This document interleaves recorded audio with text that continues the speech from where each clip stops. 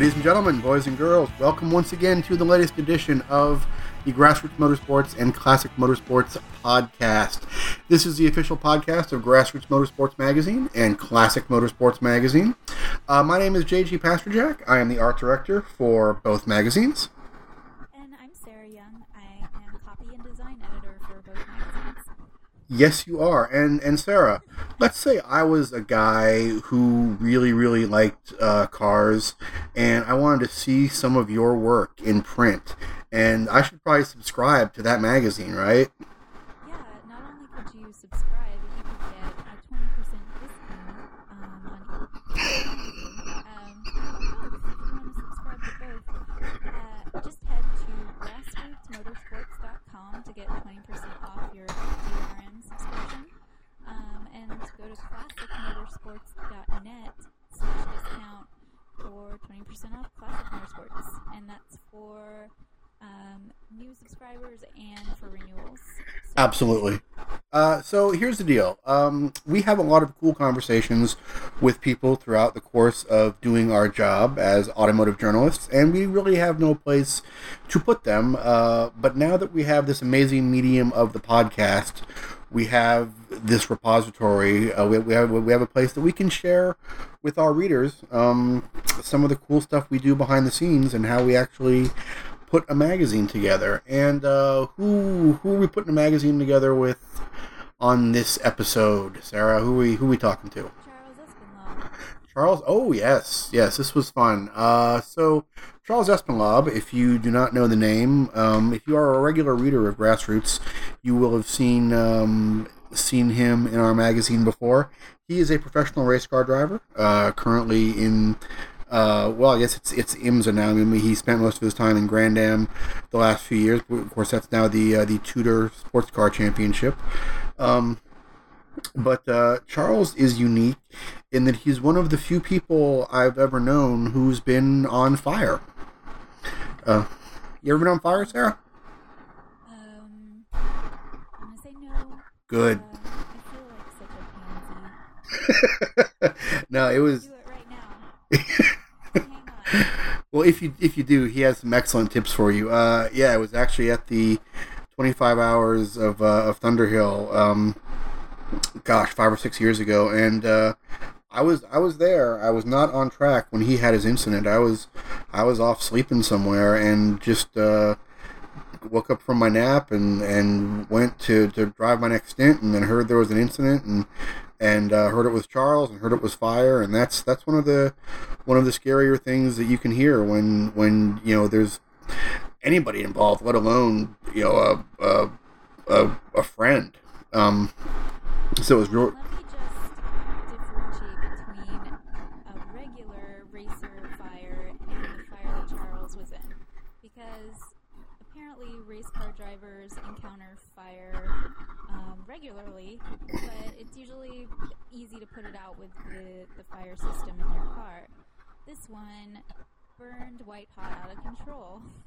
Yeah, I mean, literally, if you saw the story that we ran in our magazine that sort of wrapped up the whole thing, you saw a picture of the car. The car was destroyed. I mean, the car was literally engulfed in flames. And, I had never had the chance to sort of talk to him about going through the entire incident before. So that's one of the first things we cover. And then we also cover, a lot of other interesting stuff about the current state of the sports car racing scene. So let's do it. Here is our chat with Charles Espinlaub. Oh, and this took place at the press room at the Daytona International Speedway, and it was during a test day. So there's actually like janitors who come in at some point, I think, and start taking the garbage out.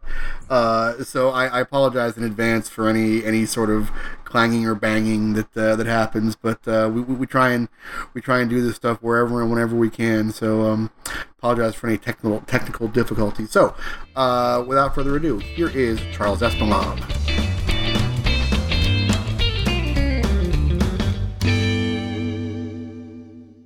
we are sitting now with Charles Espenlaub, who is a guy we have known for a while. Currently in the employ of Fall Line Motorsports as a pro driver, and we'll get to some of the stuff you're doing these days with now the Tudor Sports Car Championship. But the first thing I want to ask you about, and if you've read our magazine before, you're familiar with the story, but Charles is one of the only guys that I know who's actually been on fire. Tell us a little bit about that. I mean, it happened at the 25 hour of Thunderhill a few years ago. So for those who aren't familiar with the story, walk us through what actually happened, and then we'll talk a little bit about sort of the fallout of the what it's like after you've been on fire and have to go racing again. Right. It funny enough, the Thunderhill's coming up here again in a short little bit, and I can't believe it was December of 2009 when that big fire happened. One of those things. It's I tell the story a lot, and it seems to have gotten a lot of legs, and it seems to have helped racing in general, and that people become more aware of the safety part of it. And it was a life-changing experience for me. I've always been one of those guys that's big on safety and took the time to wear all the equipment, and I've been involved with some great manufacturers over the years that make safety equipment, and I'm always the guy that's like, wear your right underwear under there. Don't just wear your jockeys there. That stuff melts when it gets hot. And how do you get out of the car? How do you where's the fire system, et cetera, et cetera. And I comes back from an aviation background from when I was a kid. My dad was a pilot, and obviously the aviation industry is very big on safety. So I was always aware of it, so to speak. So anyway, we're coming off our overall win from 2008 there, and in our little MX-5 Cup car, and so we came back with a little bigger, badder car with a little bit more fuel capacity, and we had a little issue with the fuel pipe or something busted while I was driving in the car, and it had just gotten dark, and it was 100-something mile an hour, and I started noticing some fumes in the car, and I called the guys and said, hey, I'm getting some fumes, and shortly thereafter I had a little bit of an ignition and a fire inside the car, which really wasn't that big of a deal at that point. So you actually perceived flames inside the car at some point? Yeah. It flamed up, and no problem. Pulled the fire system, took care of the flame, called back, said, hey, I had a fire in the car, it's out, I'm pulling off at the corner station. I'll get back to you and let you know what's up. And that was, you were right up at the top of the hill, I think. Yeah, I think it's turn 9, the higher speed 9 there. So I was slowing down for that corner station on the left there. And as I kind of went to leave the track, and as I applied the brakes, the fuel must have rushed back into the car from the back. We were the way the fuel cell was, and big fire. Wow. Big fire, ignition point. And at that point, it was so bright and hot, I couldn't see, and I could feel the car obviously still slowing down, and I locked the brake, and I'm trying to get the belts undone, doing all this stuff, and I mean, it was a pretty big fireball. So you lost visual of everything at that point. I couldn't keep my eyes open. It was so bright, and obviously the heat was something else.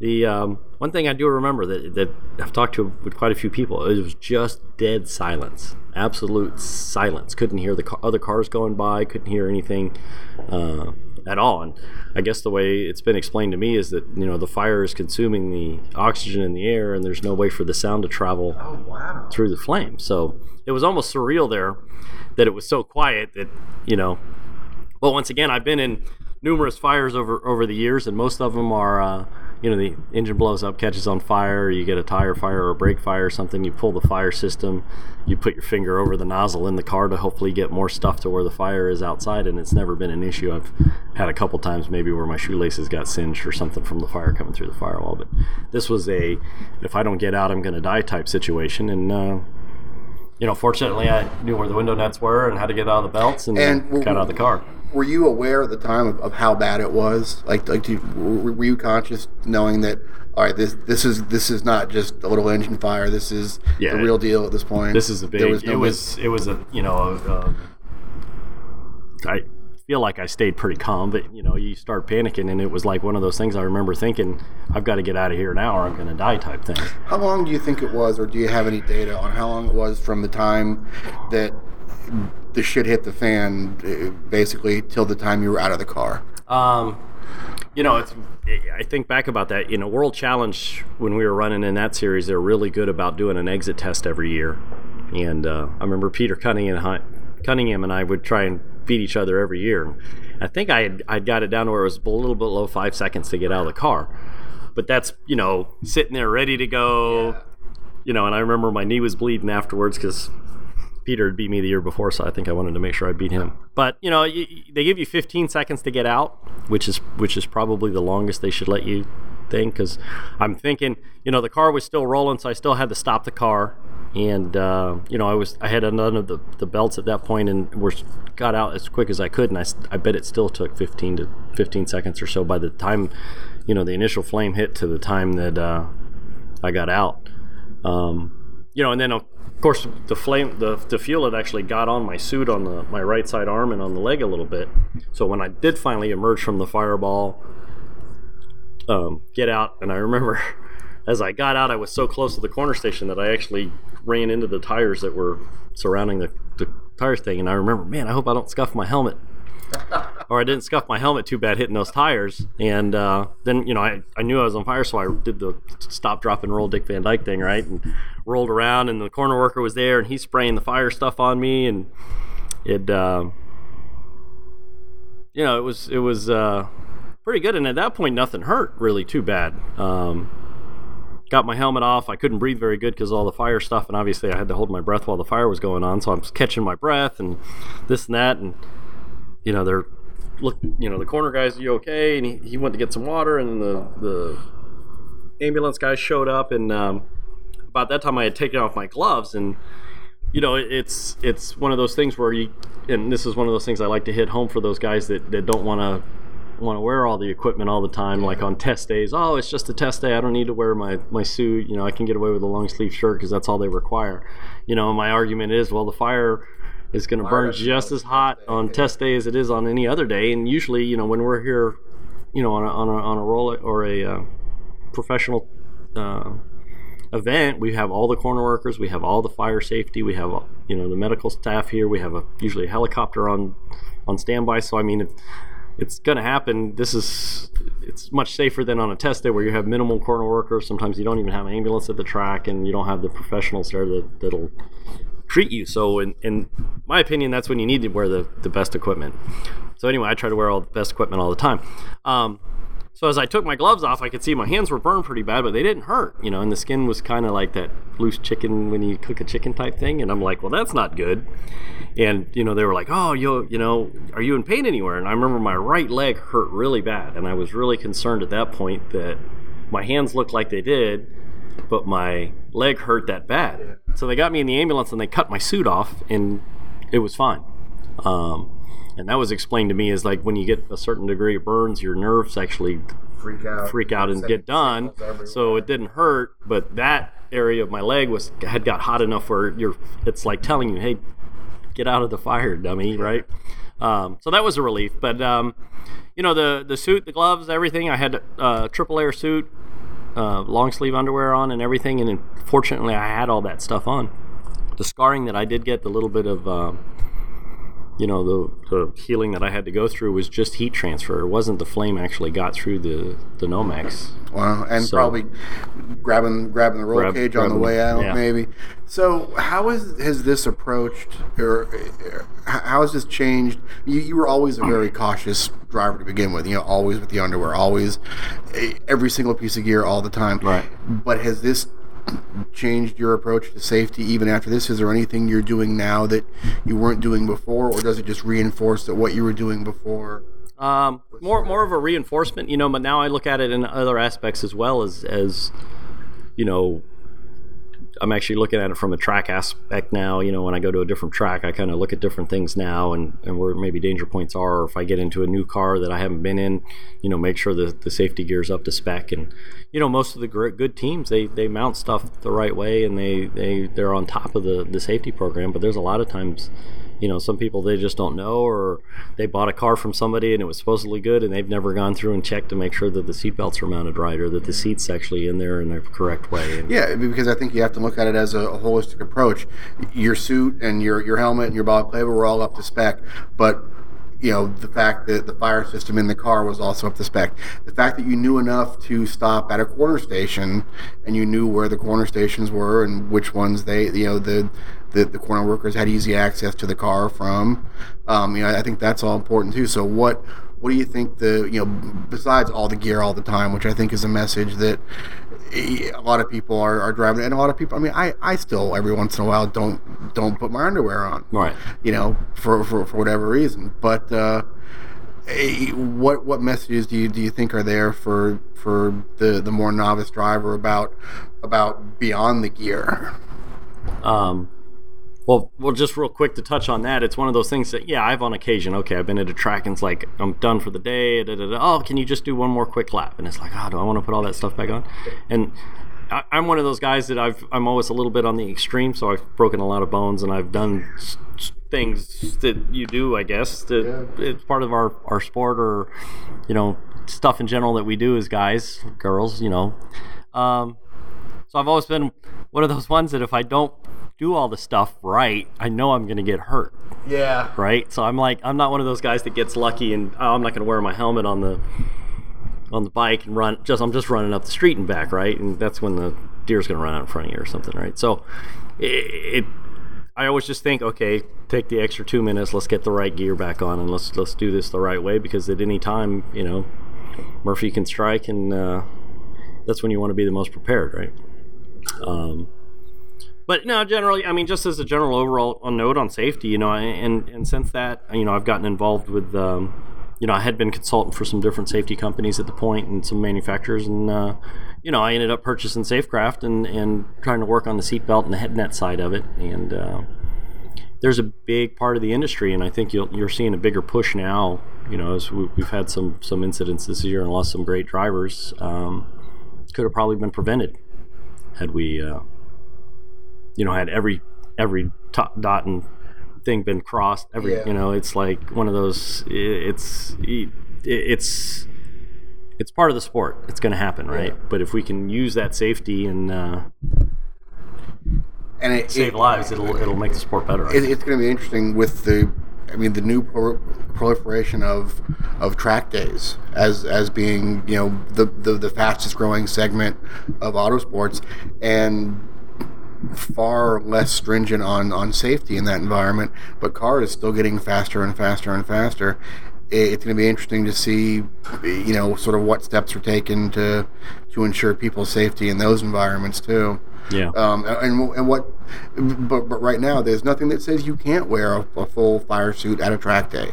If you're driving an Audi R8 at a track day, you're going to be going 160 miles an hour. So why not wear the gear? Nobody's not making you wear it. Yeah. So, let's talk about your career a little bit. Obviously now you're sort of competing at the highest level of sports car racing in the U.S. In the Tudor Championship. Your previous Continental Cup Series champion. I don't know much about your career early days though. Where'd you get your start in all this stuff? Funny enough, I actually graduated from college here at Embry-Riddle, Daytona Beach, to be a pilot. That was kind of the goal there. I'd always loved cars and racing, and my dad had worked for Porsche and Mercedes before he came from Germany, and he was in aviation. My family background's aviation, so they were always the aviation thing, and then racing was kind of his secondary love, right? And it kind of became more like racing became my primary love, and aviation was my secondary. It wasn't.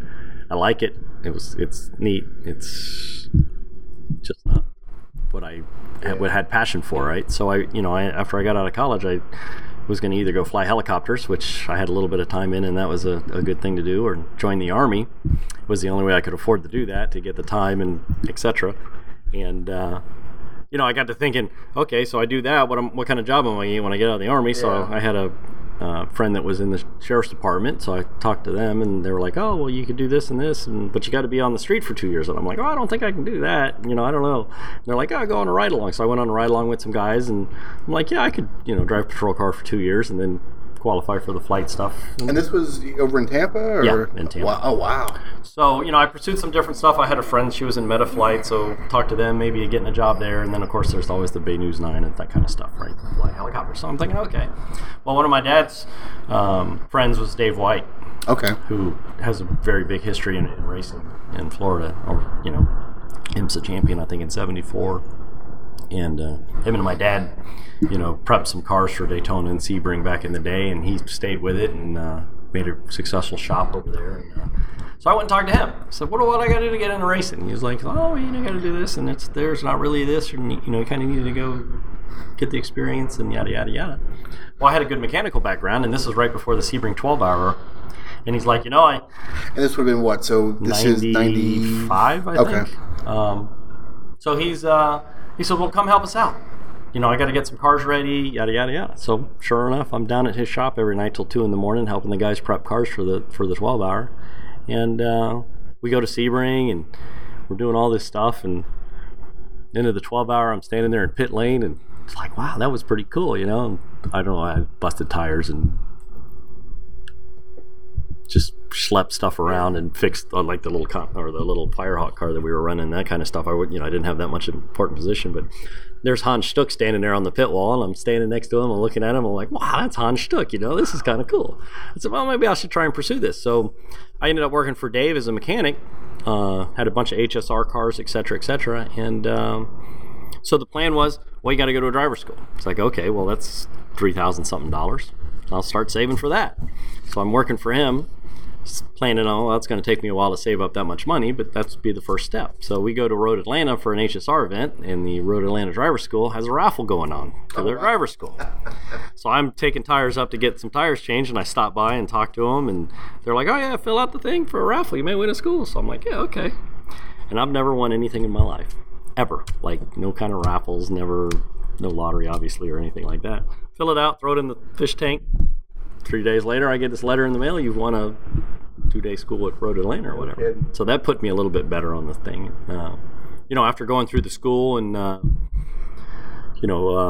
had some great instructors, Chris Hall, Bo Barfield, Robbie Groff, and, they were like, yeah, you're pretty decent. You should kind of pursue it a little bit. So I stayed with it and did the HSR school that year and another lapping day, and then qualified for my IMSA license, and then saved up some money, and then I had a 944 Porsche that I had fixed up, so I sold that, bought my gear, and then started calling around, and I found a ride with Protomotive, which is Jim Jordan, who at the time was a district manager for Mazda, and him and his brother were running a 2-car Miata team in the fire, they called it the IMSA Endurance Challenge back then.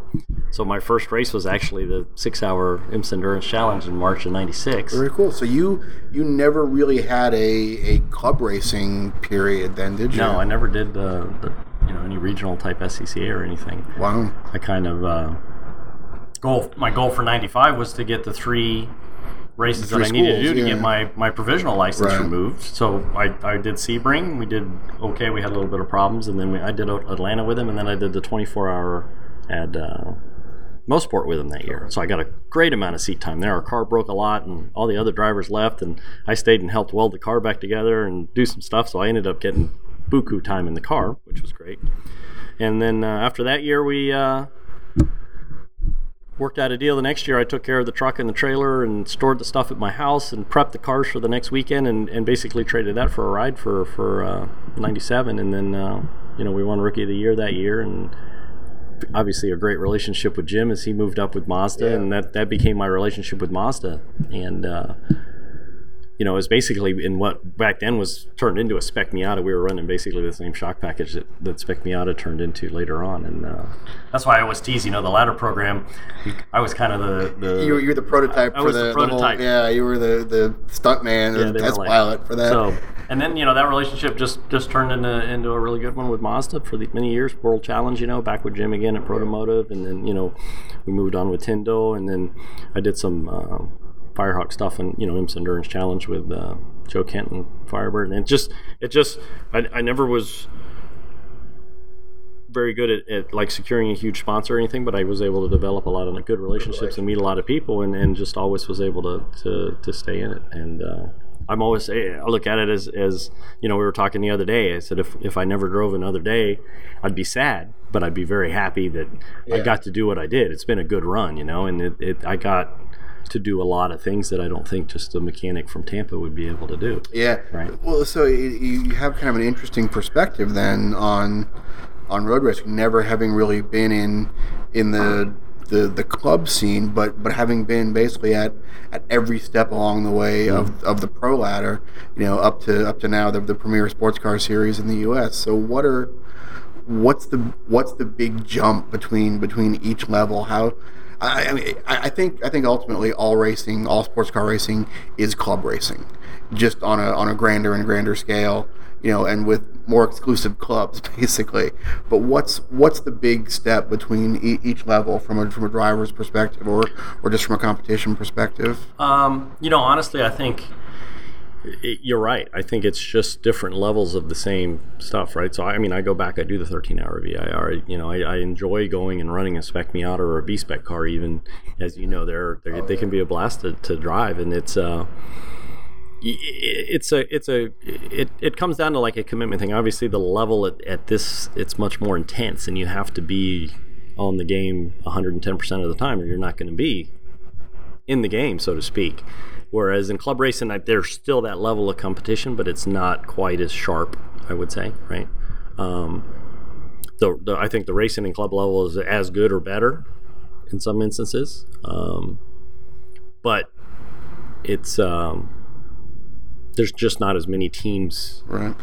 And again, that's one thing we may never know. The best race car driver in America may be driving an ITC car in Kansas somewhere, but unless he produces the funds to make the jump, we're never going to really know about that. So I guess that brings me to the next question. How have you had to develop your skills outside of the cockpit?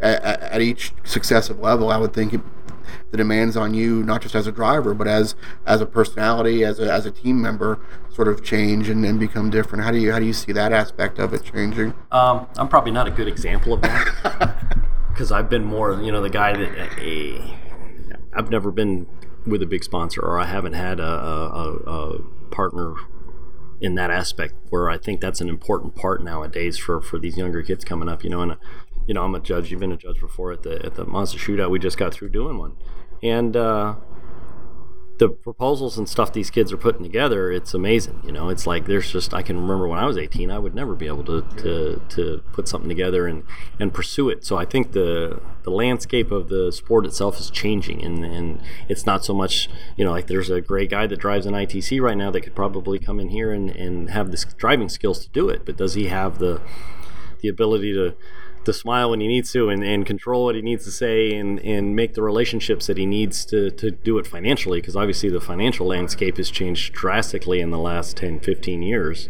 The cost of this, it's escalated quite a bit. So it's important. You have to be more well-rounded. I think honestly, if I came in to the sport right now where I came into it in 1995, I don't think I could make it the way that I did it. I think the timing was right. And I'm just not that outgoing of a guy where I'm going to go up and ask 20 different companies, hey, I need $1 million to go do this over here. But you found a way to make it work, right, though. You can't get away with being an introvert in this sport, right, unless your last name is Stuck or right, McNish or something. And then even then, it's probably not that easy. So you've been a professional race car driver as far as paying the mortgage and putting food on the table since 1995 or 6 then? I don't know how you want to define a professional. Have I been racing since 1995 and had to spend very little money or no outlay on my own? Yes. Well, you're also, one thing most people probably don't know is you're also a boat captain. Yeah. So that's not anything that we make money at, but it's a been a boat captain, I think, since 2000. My buddy and I started Action Fishing Charters, and that's more of a thing that when I retire from racing, I can say, hey, look, I've been a captain for 25 years. I obviously know how to fish, right? But, you can buy fish. Yeah, I know. They're delicious. It's pretty fun to go fishing. Though. Actually, I'm looking forward to going this weekend. But yeah, it's a tough one, right? So I have some friends in the industry, obviously, and sometimes one of them in particular a few years ago got a little down. He was like, I don't understand, this. I can't get a ride here, and I'm not getting paid as much as X, Y, Z guy, and this and that. And I'm like, why are you worried about that? What are you doing? I mean, you're driving a race car. You're getting paid to drive a race car. I said, if you're not happy with what you're getting paid, think about it like this. I said, think about how much money it would have cost you to pay for all the drives that you've driven in your 10 years of racing. He's like, what do you mean? I said, well, you go do Daytona 24-hour, it costs you $100,000 to go rent a seat, right? So how many of those have you done? And then add it up. I said, it's millions of dollars that you've gotten to do, right? Yeah. And I mean, if I consider that, when I go back and figure that out, I think I'm doing pretty doggone well, right? I mean, I've gotten to drive some really cool cars at some really cool tracks, at some really good races against some really great people, and I have some really great memories, and it would cost millions and millions of dollars to duplicate that. So I consider myself pretty well off in that aspect. Right. Okay, so we'll finish things off here then with I think you are doing pretty well, but this year you're in the Audi R8s, having moved there from another German manufacturer. What's your assessment? Where do you think those cars are for this year? And give us your assessment of this being sort of the first. We're sitting down with you at the first winter test sessions in Daytona. And it's sort of the second unified test session for the new Tudor Sports Car Championship. Success, failure, somewhere in between, developing story. How do you see this new world of sports car racing shaking out, and how do you think your future is going to shake out in these Audis? I think developing it's going to be a success. I think I like what I've seen as far as how they're trying to change the rules and take both aspects of the old series and combine it into a better thing. And I mean, you're never going to make all the people happy all the time, and there's some things they're doing that I don't agree with, and there's some things they're doing that I think is really great. And I think I don't want their jobs, but I think it's a positive move forward, and I think what they're trying to do is make it better, and that's what I want to see, right? Because this is a sport that I love, and I want it to be better. So I'm hoping that they're going in that direction, and we with Audi coming in, and this, I worked a little bit with Fall Line last year when we had the Audi, so I've gotten a little bit of insight into what their program is, and they're opening their arms up, and they're pursuing this, and they want to win, and they want to be considered an alternative to some of the other makes as far as a customer program. So, and they're learning. They're definitely learning, and we're learning, and everybody's learning about it, and the car's great. The support they're giving us is really cool, and meeting a lot of new friends from Germany there, and I'm trying to brush back up on my German, and it's going to be a great year. It's going to be, I think, one of the most competitive years because you have a lot of teams that are going to be gunning for it from all over the world. And you're going to have some really great drivers, and I'm really looking forward to it. I expect to get my butt kicked, and I hope to kick some butt, and that's what racing's all about, right? Nobody really, I don't think, wants to just go win by a long shot. I think everybody, I appreciate more expect me out of race if the racing's good than I do if I just dominated in another type of car. Fun or getting something. Pushed a little bit. Yeah, I mean I'm here for the racing. Right. That's the chess game for me is what it's all about. So I'm really excited for next year and see where this relationship develops. Cool. Anything still on your racing bucket list after this? There's prior to this year, Charlie and I went over to Europe and we did some Blancpain races and ADAC GT and stuff, and got to drive at Monza and Spa and Silverstone and the Nürburgring, and then the Nordschleife. We did a VLN race there, and I can tell you that it was an incredible year, and I couldn't imagine it could get any better than that. And then every year it always does. So I think next year maybe we'll hopefully go back and do some more of that. I really want to go back to the Nordschleife, and it's a very challenging track. It wasn't one of those ones that I could learn in 2 or 3 laps like normal. It takes a while, right? So I'm still looking at my in-car video and every couple days so I can be prepared for when we go back next year. So bucket list wise, I want to race at the Nordschleife quite a bit more, and I'd like to race at some other tracks in Europe again because it's a great experience experience over there, and I look forward to that. So bucket list wise, yeah, I'd like to Cool. Well, I would imagine with some of the relationships you are forging, you will get the chance.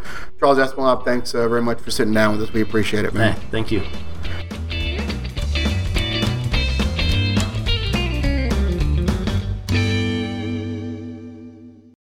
All right, so that was our chat with Charles Espinlab, and hopefully anybody who was thinking about going out and setting themselves on fire has a different idea of doing that now, and hopefully everybody, and I think this is Charles's message, is safety in a race car is a very serious thing. Would you wear a Nomex tracksuit and long underwear at a casual track day even? Well, I think that's the next step. When you think about how fast cars are getting these days, and the fact, I mean, if you go buy a Corvette off the showroom floor and take it to a track day, at most any track in the country, you're going to be going 130, 140, 150 miles an hour in a street car. And is that street car likely to catch on fire if you get into an incident? Probably not, but at the same time, maybe it's not a bad idea to start thinking in a safer way, even when it comes to street cars in a track environment. Track days are getting so popular now that I think we're going to have to start thinking about that type of safety more and more. And, could you explain more about Charles's involvement in the Mazda Shootout? Yeah, so the Mazda Shootout is a program that Mazda uses to find up-and-coming race car driver talent, and they have a ladder system basically that drivers can come in and sort of climb this ladder of more and more visible series. So if you say win the SCCA Spec Miata National Championship or the NASA Spec Miata National Championship, you are eligible to get a scholarship essentially from Mazda, where they will pay for your next season of racing in a higher level of racing. In that case, if you win the SCCA, the Amateur Spec Miata Championship, you're eligible for a season in the Pro Spec Miata Championship, which is the Playboy MX-5 Cup, basically, and Mazda will heavily subsidize that for you. If you win that, you're eligible for another level of racing in a more visible venue, and they have that sort of on the open wheel side and on the closed wheel side. So what Charles does, what he does is he's one of the judges for that, where they bring in these young racers who are competing in these series, and they give them a little bit of driver coaching, a little bit of track advice. But what they do a lot of is they sort of coach them on the business side of racing, and they assess their, race cars run on money. It's that simple. And if you cannot get funding, you're not going to get funding on talent alone. So what these coaches do in this Mazda talent search is they really sort of help evaluate these young racers and give them some guidance, not only on the track but how to make their racing careers work, from a financial end as well. And it's funny how humble Charles is about the PR abilities and also his racing abilities. He's just a humble guy. Yeah, and he's fast, and he's a nice, fun guy to talk to. I mean, usually you meet these racers, and to be a good racer these days, you have to be a good salesman as well, because, like I said, you have to fund your racing effort. And he has been so lucky and put himself in such good positions. And I think by being a very nice, very genuine guy, that certainly helped him out, and being a very talented guy behind the wheel. Yeah, I mean, so he's really put himself in great positions. Yeah, I mean, he's definitely got maybe a little bit too much humility at times for his level of ability. But fun guy to talk to. So if you want to know more about the sports car scene, or about the stuff we're talking about on this podcast, you should probably subscribe to Grassroots Motorsports Magazine or Classic Motorsports Magazine if you don't already. Hopefully you do already. If not, we're not going to hold it against you. In fact, we're going to give you an amazing bargain. Yeah, we are giving our podcast listeners our best deal on subscription prices. So that's going to be 20% off the regular price. So to get this deal, head to classicmotorsports.net/discount for the Classic Motorsports discount, and head to grassrootsmotorsports.com/discount for the PRN discount. And that will get you, like Sarah said, 20% or so off. We haven't done the exact math, but it's a really, really good deal. It's like $5 or $6 off a Grassroots sub, and know exactly what the percentage is. But we're in the art department. We do way bigger issue stuff than that. All right, so that is the latest edition of the Grassroots Motorsports and Classic Motorsports podcast. Once again, I am JG Pasterjack, and we will see you next time. Thank you very much for listening.